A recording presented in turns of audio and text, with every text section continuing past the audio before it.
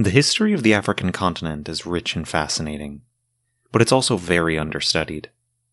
The History of Africa podcast is filling a vital niche by covering the diverse civilizations and cultures across Africa. But there are other areas also deserving of greater study, and that's the focus of my show, History Unwritten. Every season we cover a historical civilization from Africa, Asia, or the pre-Columbian Americas. Our first season covered the Mali Empire in West Africa, and we're close to finishing our second on the medieval Tibetan Empire as well. Each season, we do a deep dive into the political, social, and cultural history of the civilization in question. If that sounds interesting to you, you can find History Unwritten wherever you get your podcasts, or visit the website at historyunwrittenpodcast.com. Anyway, on with the show. Hello everyone, and welcome back to the History of Africa. I'm your host, Andy. Now, throughout the show, on numerous occasions, I've referenced Aksum's gradual and seemingly unending civilizational rise. Today, we reach the culmination of the centuries of Aksumite history, with the Empire of Aksum reaching its absolute peak in terms of wealth, power, and prestige. If you've ever looked at the cover art of this podcast season on Ethiopia, you've seen the portrait of the man who ruled over this absolute height in Aksumite power. In this episode, we will examine the life and times of Saint Kaleb, King of Aksum. Episode 20, Saint Kaleb the Conqueror. Now, if you'll recall a few episodes back, when I first introduced another great Aksumite king, Ezana, you may remember me saying that if I were to pick one Aksumite ruler to serve as a sort of human encapsulation for Aksumite civilization as a whole, King Ezana would be one of the two likely candidates for this position. The other, of course, is Kaleb. Kaleb was born around the year 503 AD. Unlike Ezana, Kaleb's early life is not well documented in the slightest. His father was a man named Tazena, a fairly successful, if unremarkable, king. The details of his father's reign have largely been lost to history, and so the temperament and character of the man have been largely left a mystery. However, one of the few things we do know about him is that he was present for the arrival of the last of the 9 saints, and at a young age he sent his son Kaleb to receive an education at a Christian monastery. This monastic education would have a profound effect on Kaleb for the rest of his life, as it instilled in him a devoted religiosity. Many kings throughout the history of the world are questionable in their devotion to the religion they publicly espouse, proclaiming their faith only as a way to gain influence among the religious establishment. Some of these kings even hypocritically enforce harsh religious doctrines that they themselves flagrantly violate behind closed doors. Sultan Murad IV of the Ottoman Empire, for example, once ordered that the consumption of alcohol should be punished with execution, despite allegedly being a raging alcoholic in his private life. The Frankish king Charlemagne enforced thousands of coerced conversions to Christianity among the Germanic peoples he conquered, but was also married to 6 women at the same time, against church belief. Kaleb, though, probably due in part to his religious education, was not one of these hypocrite kings. Throughout the entirety of his rule, Kaleb remained an incredibly devout Christian, both in his public and private life. In fact, the young Kaleb didn't really want to be king at all. His dream job was not to rule a country, but was to live as a monk. While life in a monastery may sound bland to modern sensibilities, at the time it was the perfect environment for an inquisitive young mind and a devoted soul like Kaleb. Monks were something like the academics of their age, preserving knowledge, examining religious literature, and engaging in theological debates within the limits of church orthodoxy. In a sense, monasteries were the universities of their day, minus the parties and drinking, of course. Basically, Kaleb was a big nerd who wanted to read books all day. However, in the year 520, it was made clear that fate had chosen a different path for the young Kaleb. King Tazena passed away, and Kaleb was made heir to the throne. His only brother, a man named Ariat, was probably actually his half-brother conceived out of wedlock, meaning that there was no alternative choice for king. Kaleb, barely even an adult, was forced to mourn not only the death of his father, but was also forced to put his dream of devoting his life to the church on permanent hold. The devastated Kaleb was hailed as the new king of Aksum, and immediately saddled with all the responsibilities that came with the position. No longer would he have the time to sit in his room studying old books and contemplating theological theory, as he now had a country to run. And, as if that wasn't bad enough, there couldn't have been a more stressful time for this overwhelmed young man to take the throne. 3 years prior to Kaleb's ascent to the throne, the kingdom of Himyar across the Red Sea saw its own transition of power. In the year 517, a man named Yosef Nuez became king of Himyar. This transition had not been a smooth one. Nuez was not the legitimate heir to the throne, but a pretender who had to kill the previous king to take his spot. Now, to recap a little bit from our last episode, the Himyarite kingdom was in a tough geopolitical spot at this time. About 100 years prior, the Himyarite king had converted to Judaism in an effort to stay neutral in the rivalry between Christian Rome and Zoroastrian Persia. As a result, Najran, a predominantly Christian city in the western reaches of Himyar, had rebelled against their new Jewish king. Aksum, in an effort to aid their Christian brothers and re-establish influence in Arabia, intervened in the conflict, sending troops to Najran and fighting the Himyarite army to a standstill.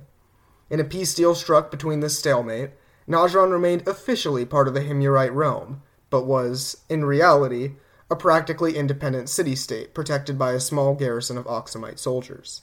While Aksum had been successful in protecting the autonomy of the Najrani Christians and had established an ally in southern Arabia, they had also permanently spoiled their relationship with Himyar, and ensured that Himyar would drift closer to Persia as a counter to Aksum and their Roman allies. Now, in 518, Najran is still a thorn in the side of the Himyarite kingdom. The city's independence served as a constant reminder of the failure to stop this Najrani rebellion. King Nuwas was not exactly a popular ruler among his own people, either. Part of why is obvious. He's a pretender who murdered the previous king. That's going to lead to some people disliking you. But there's also a religious component to his unpopularity. You see, Nuwas came from a noble family that had stubbornly stayed pagan, even as most of Himyar converted to Judaism. Nuwas himself eventually converted to Judaism a little bit before he took the throne, but it's easy to imagine that many Himyarite nobles and rabbis were skeptical of the sincerity of this conversion. I mean, he did convert literally just a few years before his power grab. What are the chances that this was a sincere religious awakening versus a cynical conversion to take the throne? So, if you're in Nuwas's shoes here, you're rightly paranoid. The nobility and rabbi hate your guts. And, not to mention, you literally just overthrew the last king in a coup. So it's likely that someone could do the same to you in the near future. So, Nuwas needed to find something that could improve his standing on the throne. And that thing was Najran. If Yosef Nuwas managed to retake the city somehow, he would not only enjoy the hero status that always comes with winning a war, but he would also prove the sincerity of his conversion by waging a holy war against the Christian Najranis. He ordered the Himyarite army to besiege the isolated city. The small Aksumite garrison in Najran, combined with the valiant efforts of the locals, prevented the Himyarites from overrunning the city's defenses. Najran's supplies ran low. Nuwas took advantage of the city's low supplies and morale, and offered Najran generous terms of surrender. The Najrani populace, tired of the brutal fighting, accepted and opened the gates. However, it became immediately clear that King Nuwas's promise of peaceful surrender was a lie. Remember, he didn't just need to retake the city to prove himself. He had to retake it in a vengeful crusade to certify the authenticity of his conversion. Nuwas's army took out its frustration from the prolonged siege on the people of Najran, with the Christian population being targeted with special malice. The king went out of his way to showcase the worst of the human capacity for cruelty on the local people. If you don't enjoy hearing about fairly graphic depictions of violence, I recommend you skip forward by about a minute. Upon seizing the city, Nuwas immediately turned his attention to the leaders of Najran's Christian community. He ordered their arrest, and, once seized, he exhumed the body of the city's patron saint, and burned it in front of the captive priests, before beheading each and every one of them. Most infamously, when Nuwas captured 400 of the city's nuns, he had them thrown into a ravine, breaking their legs. They were then soaked in oil, and burned alive. The burning of Christians at Najran is immortalized in the 85th Surah of the Quran, in which the so-called Men of the Ditch, referring to the Himyarite soldiers, are condemned for their cruel burning of innocent believers. Now, it is worth noting that the accounts of the most brutal persecutions come exclusively from sources sympathetic to the Christian cause, so it's definitely possible that the accounts of such violence are exaggerated. However, given the numerous, more reliable accounts of vast numbers of Najrani refugees fleeing into Aksumite and Roman cities, I think it's undeniable that atrocities of a horrifying scale were being carried out by Nuwas's men in the city. So, why did Nuwas order these atrocities? Sure, we already talked about how he was facing pressure to prove the sincerity of his conversion, and that certainly played a part. I don't think that can wholly explain what happened in Najran, though. I mean, surely, just forcing the population to convert would have been more than enough to prove his authentic faith to the rabbis, right? Given the sheer extent of the cruelty that occurred at Najran, I think there had to be more than just that going on. I think it's worth mentioning that the groups which were targeted with the most fury were all groups that enjoyed close ties to Aksum.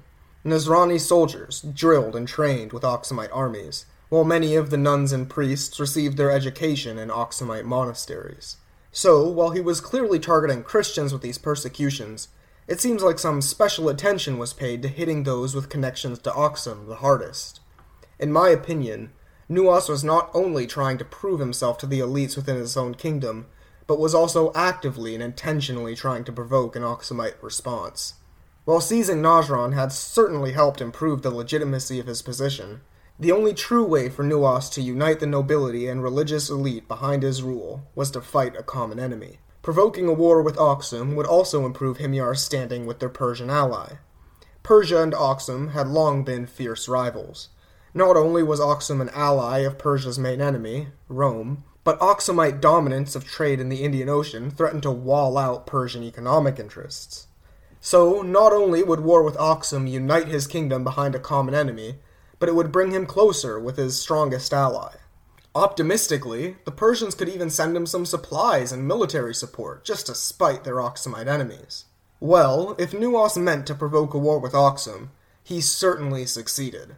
Word of the invasion and persecution in Najran spread quickly. Kaleb and the whole of Aksum were outraged at the brutality that had been displayed. It became immediately clear that war between the two kingdoms was inevitable. Nuwas's persecution would have been more than enough to provoke a war with just about any Aksumite king, much less one as devoted to Christianity as Kaleb. However, I don't want to leave you with the impression that the coming war with Himyar was entirely motivated by the persecution at Najran. It's worth reiterating that this was now Aksum's 5th war with Himyar, and that all the previous wars were not primarily motivated by religion, but by secular economic concerns. While these persecutions were certainly enough to provoke a response from a devout king like Kaleb, convincing the rest of the Aksumite public to lend their full support to the war was another matter. Specifically, getting the merchants on board with the fight was of paramount importance. Najran, being in Arabia, is across the Red Sea from Aksum, which is in East Africa, of course. So, a big navy would be necessary to mount any sort of serious war against Himyar. And who else possessed a large fleet of boats but Aksum's merchants? Luckily for Kaleb, these merchants needed no convincing. Himyar was Aksum's only major competitor in the international trade of incense. If Aksum could conquer Himyar, it would hold an international monopoly on frankincense and myrrh, and its merchants would profit immensely. Whether Kaleb personally cared about these economic matters or not, these concerns of the merchants certainly contributed to the war fever that overcame Aksum. With the full cooperation of his kingdom's merchants, Kaleb found himself in control of the largest navy in the Indian Ocean. Kaleb also found support from his Roman ally. The Emperor Justin I had also caught wind of the tragedy in Najran. Seeking to aid his allies in their war, and to weaken an ally of the Persian rival, Justin pledged that a Roman fleet would arrive to help transport Aksum's armies to the lands of Himyar. The army which his fleet would carry was divided into 2 columns. The first army was led by Ariat, Kaleb's younger brother. The second by a man named Abraha. Abraha is a man with mysterious origins. He likely came from somewhere in sub-Saharan Africa, as later Arabian accounts do not distinguish his appearance from other Aksumites, but a more specific point of origin is unclear. He first arrived in Aksum as the slave of a Roman merchant, who was promptly bought by a local, traded around, until he eventually ended up as a servant to the king Tazena. Much like the bishop Frumentius, another royal slave who grew to prominence centuries ago, Abraha used his charismatic personality to win the admiration of the king, who eventually set him free and made him an important royal advisor. When Kaleb rose to the throne, he cultivated an incredibly close relationship with Abraha. As the inexperienced and overwhelmed king tried to find his footing in politics, the veteran advisor proved to be a fantastic mentor in statesmanship. Much like Azana and Frumentius, this relationship of mentor and student quickly evolved into one of close friendship. The trust and affection between these two men culminated in Kaleb's decision to appoint Abraha to a position of general. Positions of leadership in the Aksumite military were usually reserved exclusively for sons and brothers of the king. So, by appointing Abraha as general, Kaleb was essentially saying that he viewed him as part of the family. With these two armies ready, the joint Roman-Oxumite fleet began ferrying the invading forces across the Red Sea. Arab sources claim that the combined force of the Oxumite invasion consisted of 170,000 men, though probably 70,000 is a more accurate estimate, equipped with thick quilted armor and steel weapons, and accompanied by an auxiliary force of Somali mercenaries. Even by the lowest estimates of the size of this army, Kaleb's invasion force was the largest army that East Africa or the Arabian Peninsula had ever seen by a wide margin. In addition to their impressive numbers and armament, the Oxumites also ferried with them an impressive secret weapon, the war elephant. These massive gray beasts were a terrifying sight to behold on the battlefield. The war elephants of Aksum came from a species known as the African bush elephant, the largest variety of elephants on Earth, with males measuring 13 feet high at the shoulder and weighing over 11 tons.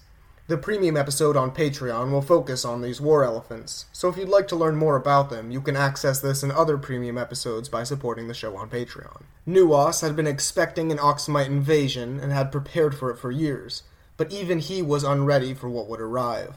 Both the speed at which Kaleb's army arrived on Himyar's shores, as well as its sheer magnitude, shocked Nuwas.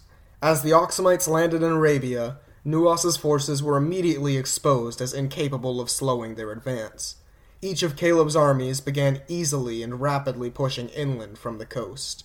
To make matters worse for Nuwas, the remaining Himyarite Christians joined with the invaders, further bolstering Aksum's numbers, as well as providing supplies and military aid. The Oxumite advance briefly stalled at the well-fortified city of Zafar, and Abraha's army was forced to make camp. The next day, each side's army once again lined up for battle. Nuwas's strategy in this fight was a straightforward one. He would command his infantry to engage the Oxumite front line, and then send his cavalry around the preoccupied Oxumites to outflank them. However, Abraha had seen this attack coming. As the Himyarite cavalry dashed around the edges of the battlefield to flank Abraha's army, he ordered a counterattack from the war elephants he had been saving for this very moment. The elephants charged at the Himyarite cavalry, shaking the earth as they ran and sending the horses into a panic. With the cavalry out of position, it was now Abraha who could outflank his foe. As the war elephants and cavalry began to outflank and attack the overstretched Himyarite infantry, morale among Nuwas's army dissolved, and the Himyarite line began to flee the battlefield. The Oxumite army pursued this disorderly retreat, and brutally harassed the fleeing Himyarites, and the competent and well-armed Himyarite army was reduced to a shadow of its former self. The Battle of Zafar was a disaster for the Himyarites, and would mark the end of any organized resistance to the Oxumite invasion. Nuwas had gotten what he'd asked for. He had tried to provoke a war with Aksum, and most certainly succeeded, but while he sought to further unite his kingdom, he had instead destroyed it. In the year 525, Yosef Nuwas rode his horse into the Red Sea, choosing to drown before he would see his kingdom fall. And, when Nuwas breathed his last, so too did the kingdom of Himyar. A new Christian king, an Arab named Sumyafa Ashwa, was put to the throne. In reality, however, this new king was a thinly veiled puppet of Kaleb. In terms of his actual responsibilities, Sumyafa ruled less like a king, and more like a colonial governor. He paid frequent, harsh tributes to Kaleb, and permitted a massive Oxumite garrison to permanently occupy his kingdom. For all intents and purposes, Himyar was now an Oxumite province. Kaleb had avenged not only the martyrdom of the Christians of Najran, but had also avenged 2 centuries of Oxumite military defeat at the hands of Himyarites. Kaleb's conquest of Yemen is often cited as the peak of Oxumite power. The army he assembled was the largest in Oxumite history, and would never be surpassed. In terms of foreign policy, Kaleb crushed Aksum's most reviled rival, a thorn that had been wedged in Aksum's side for more than 200 years. He had spread the influence of his Christian faith, projected the power of Aksum abroad, and cultivated an even stronger relationship with his Roman ally. While it was overshadowed by his foreign policy, Kaleb also oversaw a flourishing of Aksum's domestic economy. With the long-coveted monopoly on incense finally a reality, Oxumite merchants now commanded all the bargaining power when it came to the sale of incense, and they profited immensely. The incoming profits from merchants also saw a revitalization of Oxumite art and architecture. Truly, in every sense, the early reign of Kaleb was the most golden age for Aksum. It's often said that when someone hits rock bottom, there's nowhere to go but up. Unfortunately, though, this is also true in the opposite sense. Once someone or something hits their peak, the only thing that can follow is an eternal plummet. While the first half of Kaleb's reign was certainly the most successful any Aksumite king had ever experienced, the second half would be among its most disastrous. While the invasion of Yemen had certainly propelled Aksum into a golden age, the fragility of this conquest became apparent almost immediately. Within the Aksumite army, divisions are beginning to form on what they should do after the conquest. Now that their kingdom's longtime enemy was defeated, the two occupying Aksumite generals, Arioch and Abraha, began to develop two very different ideas of what should be done to Himyar. Abraha, who, remember, was a royal advisor first and a general second, saw things from the perspective of a statesman. The Himyarites were now in Aksumite territory, and should thus be treated like Aksumite subjects. Yes, the Aksumites should encourage the adoption of Christianity, there was no question about that, but they should at least try to integrate the Himyarites into the Aksumite state first. He thought that instituting a puppet king was a mistake, and that Kaleb should take charge of Himyar directly. Arioch disagreed.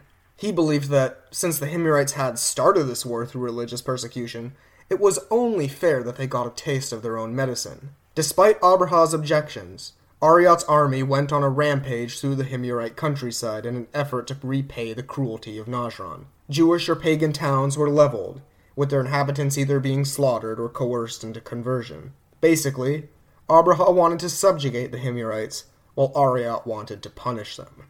The invasion of Himyar, while successful, had also been incredibly expensive in both lives and gold. With their greatest enemy and longtime rival vanquished, the Aksumites will now face a new enemy, the only one left who could challenge their uncontested might. These tensions between Arioch and Abraha will continue to escalate to a crisis. Join us for our next episode, when the military of Aksum turns on itself.